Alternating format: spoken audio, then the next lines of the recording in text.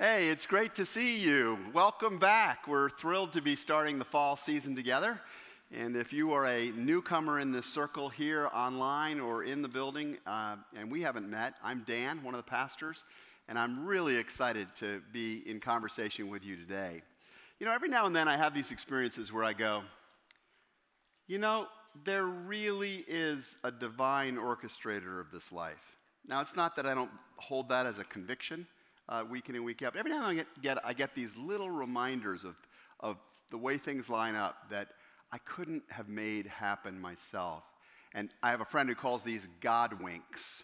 This is God just going, I got this. So last week, what were we talking about here? Some of you I know were away for the holiday, but we talked about the virtue of work by exploring the story of the life of Noah, and I commended him for building an ark. Who would know we would need to be building arks this week, given the weather patterns that have suddenly come upon us? And then we selected, as you may know, for this fall series, a focus on the book of Kings. Who could believe that we would see a coronation this week, that we would see the passing of one of the great monarchs of our history?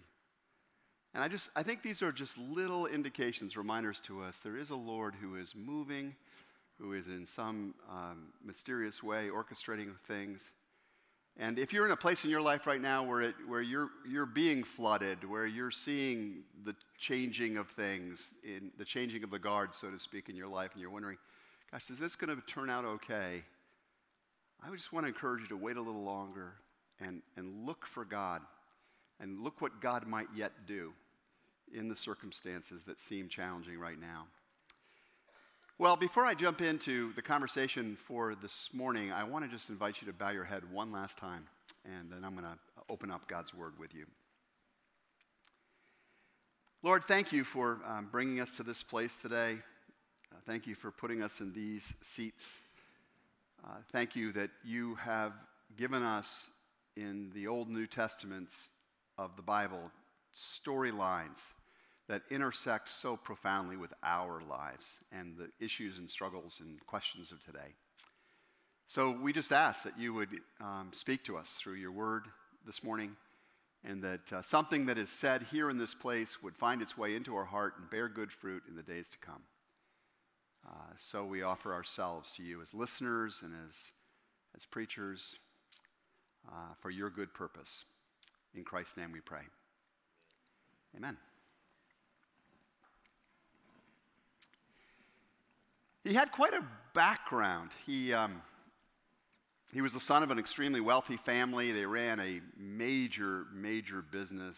It literally was a billion-dollar business. And not surprisingly, as the son of this kind of an empire, he decided he should study up on business. So he got a degree in business administration from a prestigious university. He had all kinds of natural leadership gifts. He was a motivator of other people. He seemed to create connections when he rallied people. But it was not until he met his partner, found a strategic partner, that his influence in life really took off. The partner was an interesting figure as well. He was a mechanical engineer. He had done his education work at university in North Carolina. He was an immensely creative thinker, and he had this idea about repurposing a common mode of transportation that could be history-changing. And the son of the construction empire, this wealthy young man, liked the idea a whole lot. He liked it particularly so much that he decided to really invest in this person. He discovered this person was a very spiritual person like himself. So he ponied up funding and he ponied up personnel for the project, and the engineer brought in the operational know-how for the endeavor, including a strategy for putting some of their staff into the cockpits of some commercial airliners.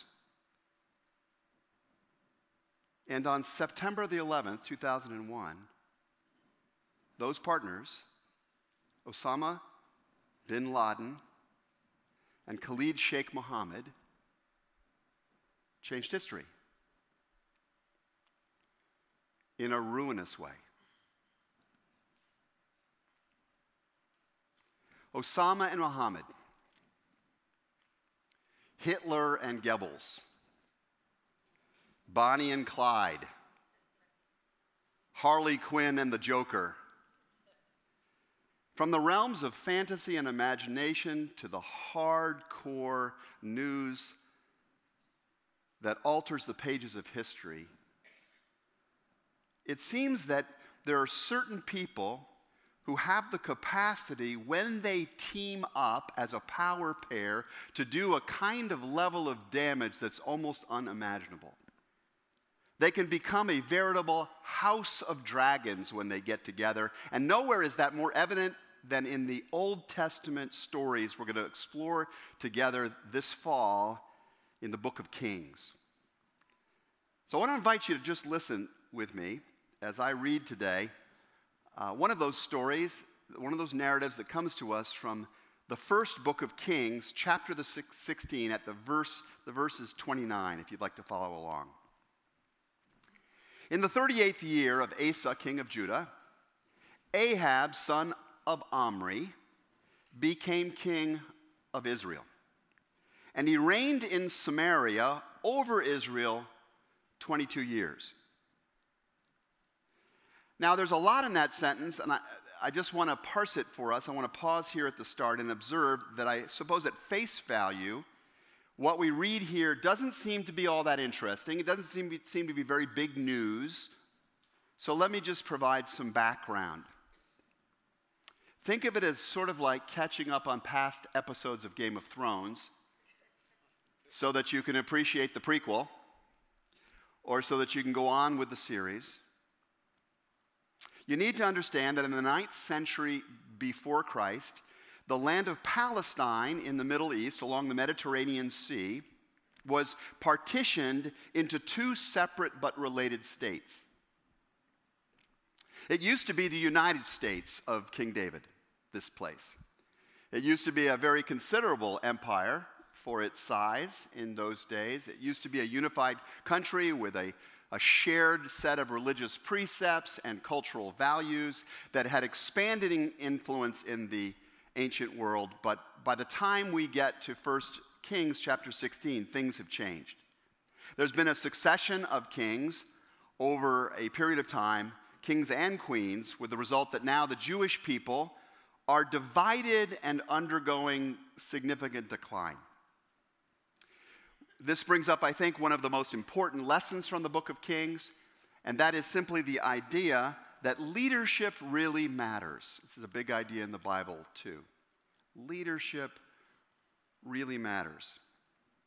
I know that there are a lot of people this week that have been mourning the death of Queen Elizabeth II. I have cousins who have lived in London for 50 years, and, just thinking about a Britain without Queen Elizabeth seems very difficult for them.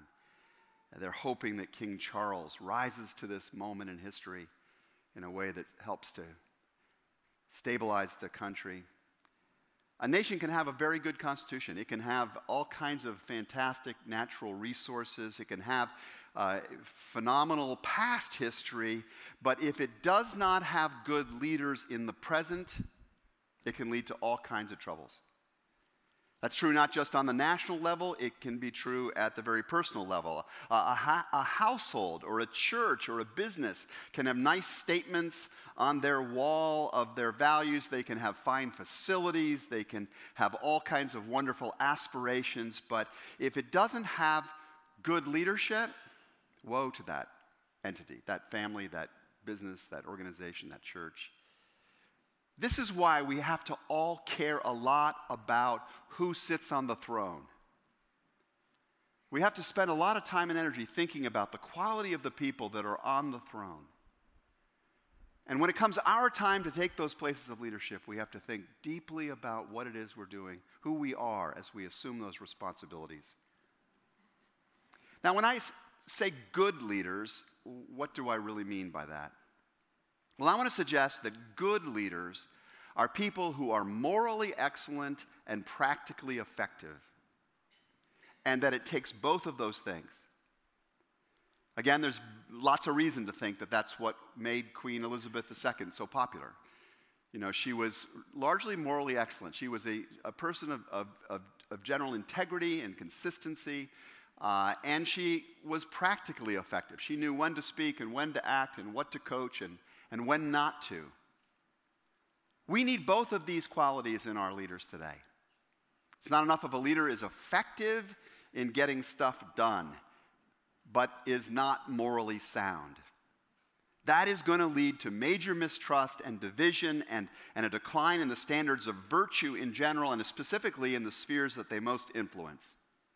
Conversely, it's not enough if a leader is simply a pretty nice person, but their practices or policies are not effective in addressing the real needs of people and the problems of the time and the opportunities of that age. You need both, because if you have just kind of kindness and a basic decent character and not the ability to make things happen, that also leads to another kind of distrust and decay.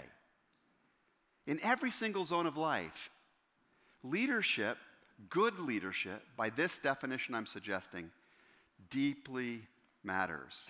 Does that make sense to you as you look around in the world today? Well, when we open the book of Kings, in chapter 16, we've dropped into a time where the effects of poor leadership have really taken their toll. The formerly united Jewish nation is now arranged sort of like the north and the south of the U.S. probably would be today had there not been an Abraham Lincoln to assume the throne in the American sense of that. The land mass that we're talking about here in 1 Kings is a lot smaller than the U.S., so maybe think of it as sort of like North Dakota and South Dakota, but with nicer winters and better hummus. That's what Palestine was like. The northern part of the country is called the Northern Kingdom. It's referred to as Israel, and its capital was a city called Samaria, which in the New Testament brings us Samaritans that we read about. The southern kingdom was called Judah, and its capital was the city of Jerusalem, which I know all of us have heard about. At this particular moment in history, the southern kingdom is going through a bit of a resurgence. And that always gives me hope. I realize, they had some bad days, but then they rose again. And that gives me hope for lots of spheres of my life when I'm having bad days. That there is this grace that is greater than the gravity of life. It's one of the elements of the Christian message, and that resurgence can happen. Well, a king named Asa has now been on the throne of the southern kingdom of Judah for about 38 years, and he turns out to have been a pretty good leader by the definition I gave you earlier. The Bible tells us that Asa had led a campaign against a lot of the pagan superstitions and the destructive practices that had become commonplace during the previous two administrations. He reduced crime. He established a better level of public safety. We know that from ancient documents. Asa's reign was marked by military peace for 41 years, and also led to a revival in the spiritual life of the nation. He was a good king in that way. He was able to bring about a lot of positive changes. Life in the northern kingdom, well, actually, let me back up and just say, that name Asa, that name used to be a name that parents would name their kids Asa, their sons often Asa, because of the good reputation. The Puritans loved that name Asa at the start of the U.S. So if you're looking for a name for the next baby, think about Asa. It's a possibility. Life in the northern kingdom was not going so well. There were challenges there. The people in that part of Palestine endured a succession of harsh, selfish, incompetent kings whose reigns ended in assassinations and coups and self-destruction in some cases. And for the 12 years leading up to 1 Kings chapter 16, Israel in the north had a king named Omri. Omri kind of sounds like ornery, which means bad-tempered and combative, and that would actually describe something of Omri's character. Omri was, in some ways, enormously effective. He was a strong military leader. He was, in reality, though, morally corrupt, and he was very cruel, and his faithfulness to God was mainly in words and not in deeds. And so when Omri finally decided to retire and to turn the throne over to his son in 874 BC, you can imagine what some people were feeling. I mean, I can just hear them talking when the press release, the news starts circulating. Hey, Omri's laying down the crown. You can just imagine people saying, oh, thank goodness we're done with that administration. I mean, this next one just has to be better. And the real optimists are saying, I think this new guy, I think the son of Omri is going to take us in some great new directions. Why do I think that they reacted that way? Because it feels like human nature is pretty consistent stuff, and it feels like this is what we often do at the changing of the guard in administrations, in business, in politics, in other ways. But listen to what the Bible goes on to actually tell us happened.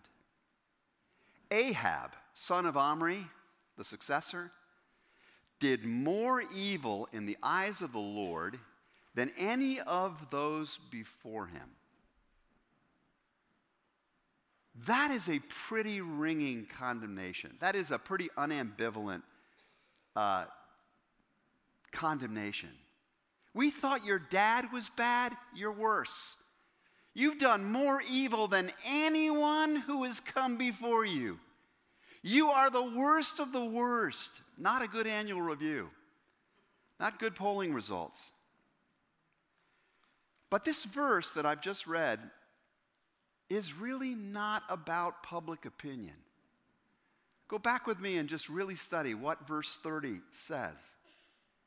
It doesn't say that Ahab was a bad king in the eyes of the citizens of Israel. His programs and personality might actually have been quite popular with a number of people. We know from the writings of the Assyrian Empire, the Assyrians were like the biggest secular power of this age, and their histories, pretty much were the believed histories of that era, and they regarded Omri and the house of Omri, the family of Omri, as reasonably effective and positive leaders. But that's not the lens that's getting used here to assess Ahab. It says that Ahab did more evil than any before him in the eyes of who? Who? Yeah, in the eyes of the Lord. I said earlier that the first lesson that we draw from the book of Kings is that leadership matters. And that leadership in the fullest sense embraces both moral excellence and practical effectiveness. I want to underline here a second important lesson from the book of Kings.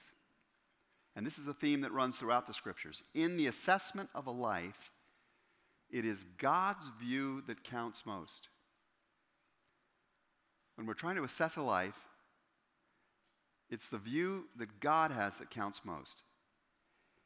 And I think that's just something worth going back to, thinking about, because it strikes me that we're living in a period of time where that idea has sort of slipped away for many of us, and certainly for our society.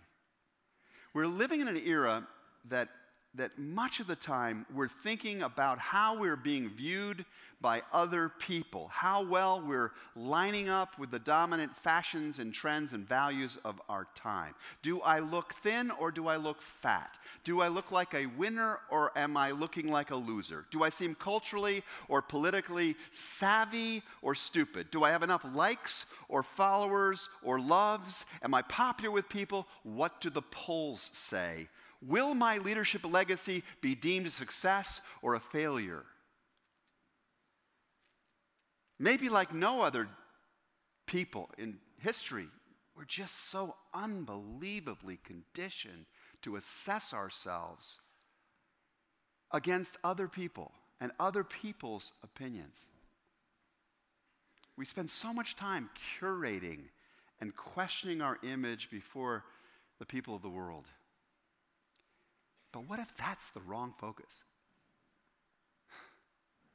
What if that's actually a really bad focus? And what if we're actually wasting precious time and energy pursuing the approval of people who will be corpses or who will be trembling on their faces on the ground when the real judge, when the person who is ultimately going to assess everyone and everything, when the Alpha and the Omega, the beginning and the end of the universe, is actually the one rendering an opinion. When I read the teaching of Jesus closely, I think that one way of understanding it is that he's preparing us for that ultimate day of accountability. The Bible teaches there's going to come a day when history as we know it comes to an end. We know there's going to come a day when our lives as we've known it will come to an end, but all of history too. And there will then come a day of resurrection in which all of us are before God and he renders his assessment. And even nations will be judged, the scriptures suggest. And I think that Jesus spent a lot of his time when he was walking the earth trying to help us understand what if we leaned into it, what if we cared about it, would lead the one on the throne to say, well done. Well done. And it's things like this. He might want to know, what evidence is there that you have loved me above all others? The first call in the scriptures is to love the Lord our God with all our heart, soul, and mind and strength. What evidence is it that you've actually done that? How have you lived out my commandment to love your neighbor as yourself? To really love the people around you the way you love yourself. Have you used your talents, Jesus teaches in some of his parables. Have you used your talents to serve the purposes of God? I think the Lord will want to know that. How have you handled my estate and what I've entrusted with you to manage it? In other words, I know that you're constantly being called to pursue the values of the empires of this world, but what I want to know is how have you sought first the kingdom of God?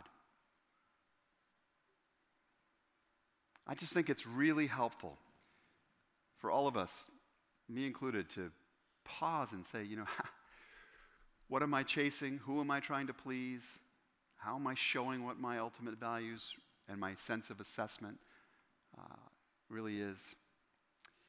Well, in the 9th century BC, Ahab, who was the leader of the kingdom of Israel, and a lot of the people that followed after Ahab didn't answer those questions well. They actually failed the assessment of God.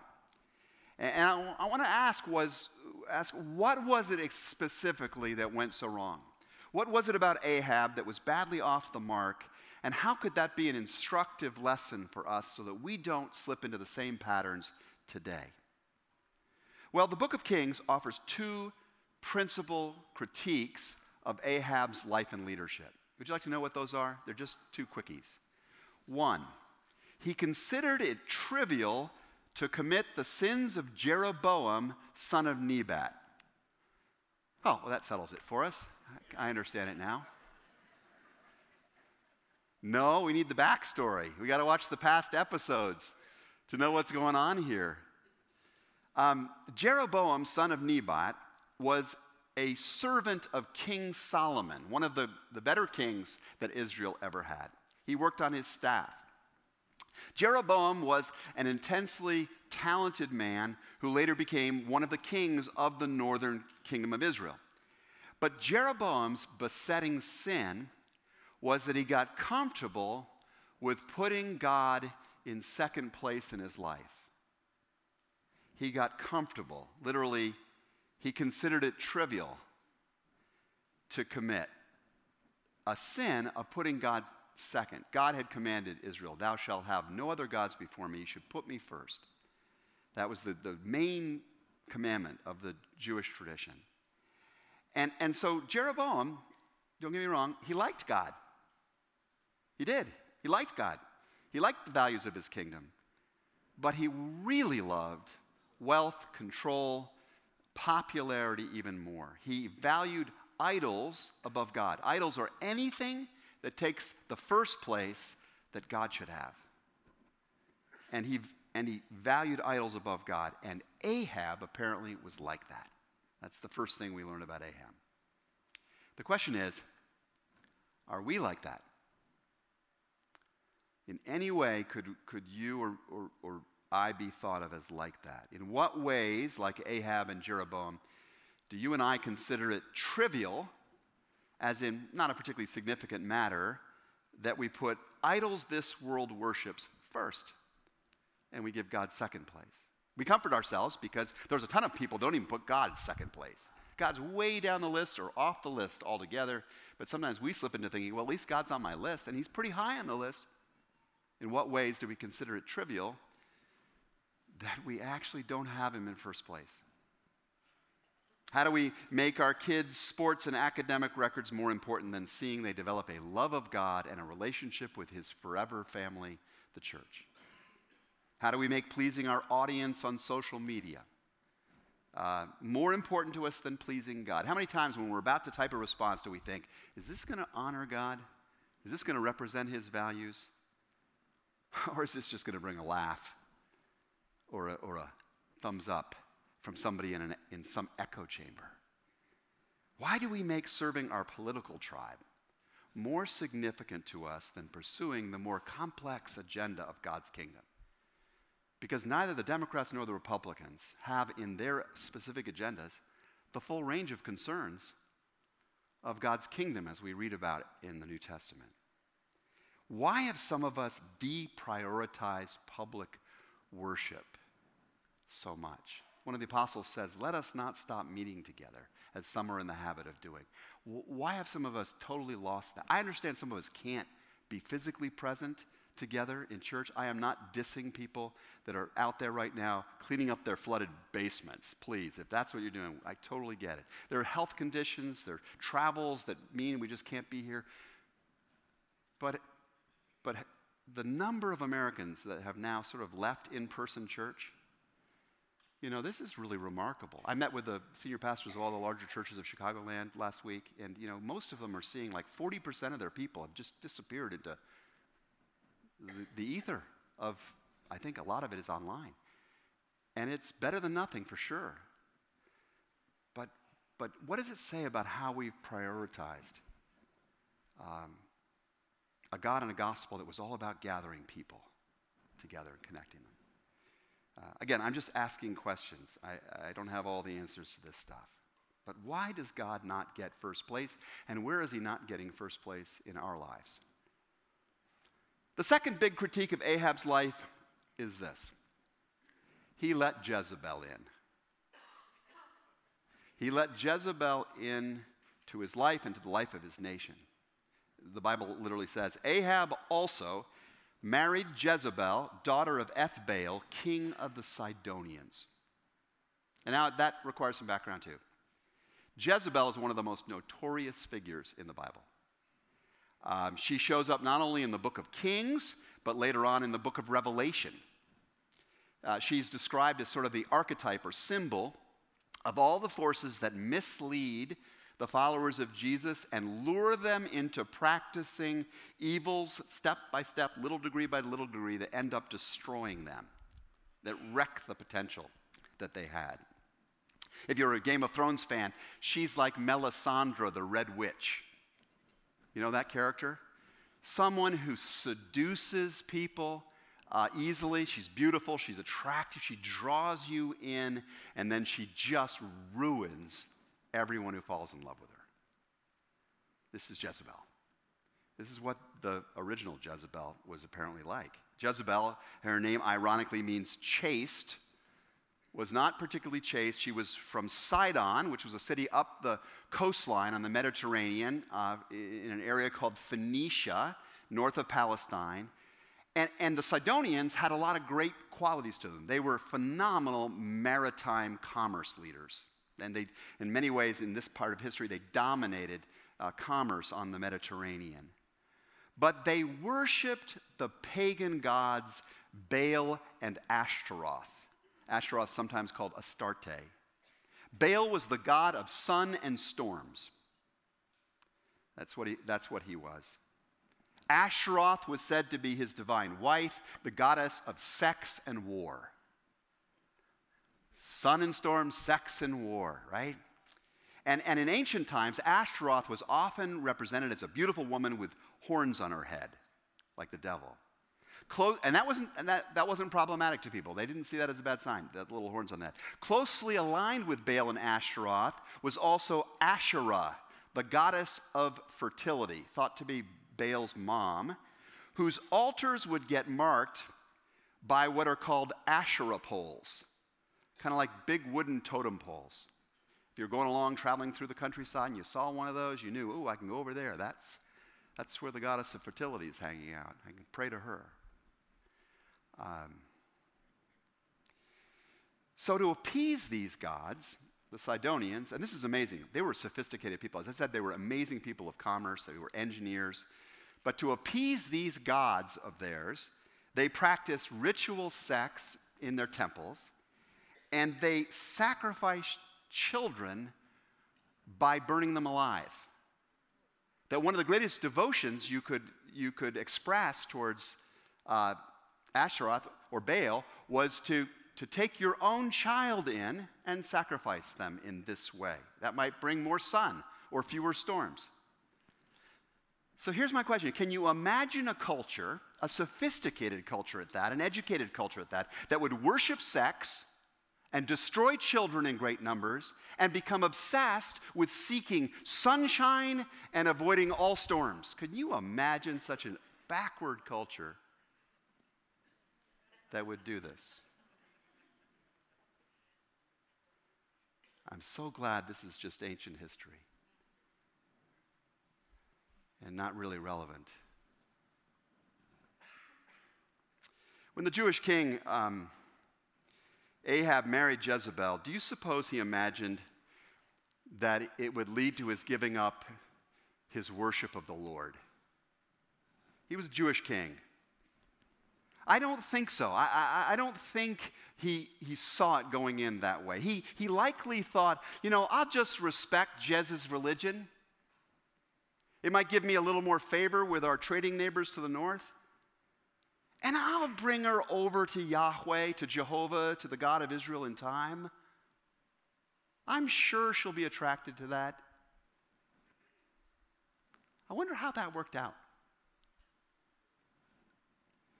I don't know if you've heard of the book, The Screwtape Letters. It's a book of a generation ago, but gosh, this is one worth having on your shelf. John Cleese, the Monty Python guy, has an audio version of it that's great. Put on your phone, have it in your car.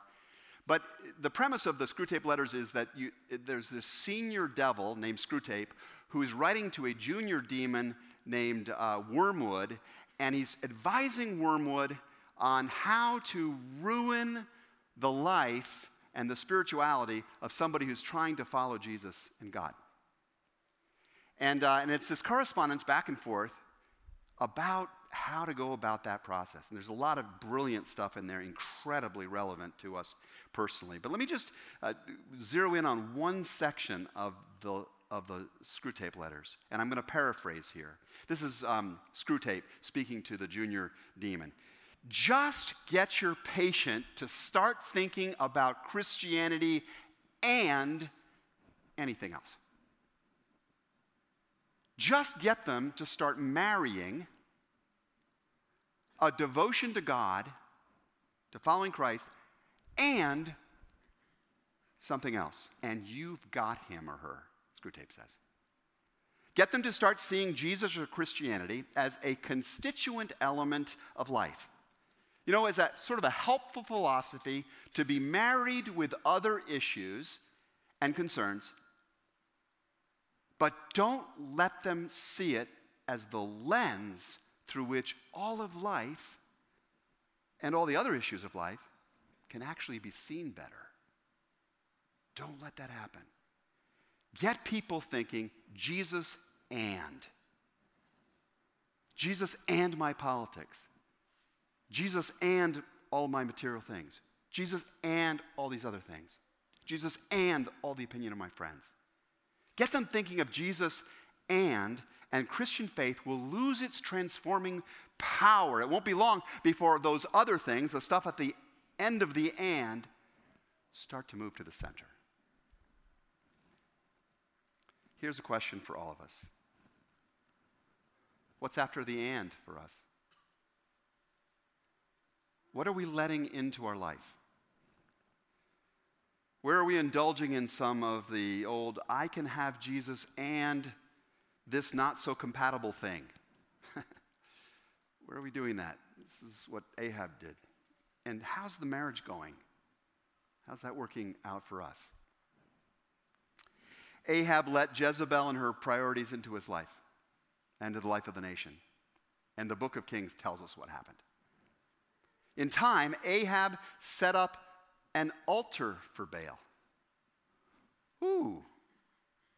He's not just tolerating that there's a little Baal slipping into Israel's life. He's setting up an altar for it. And then it goes on and says, where's the altar? It's in the temple of Baal that he built in the capital city, Samaria. He is now investing massive resources of the people in promoting Baal worship and all that goes with it. And then the text says, Ahab also made an Asherah pole. And he did more to arouse the anger of the Lord, the God of Israel, than did all the kings of Israel before him. Like Obama and Muhammad, Hitler and Goebbels, Bonnie and Clyde, the power pair that would be Ahab and Jezebel would wreak profound spiritual, moral, and practical destruction upon the nation of Israel. When they found each other, those partners, and began to move, man, was trouble to follow. So who could stand up against them? They were charismatic and powerful people. Who could stand up against them? Who in the name of God would stand up against those two? And the answer is one remarkable, courageous figure that we'll meet next week when the story of the Book of Kings continues. Would you please pray with me? God, we know that leadership matters, that every circle in this world needs leaders who are morally excellent and practically effective. We also know that in the assessment of anybody's life, your view counts the very most. You see, we know you see, the powers, the temptations that right now are trying to seduce us and to steer us and to occupy the throne of our life. So please give us greater clarity about that. Use this series, God, to just sharpen our vision of what's going on in our world, in our lives. Give us courage, God, to not let these things in or to throw them out if they're already in. Give us the commitment to put you first and at the center of our life. For in the name of King Jesus we pray. Amen.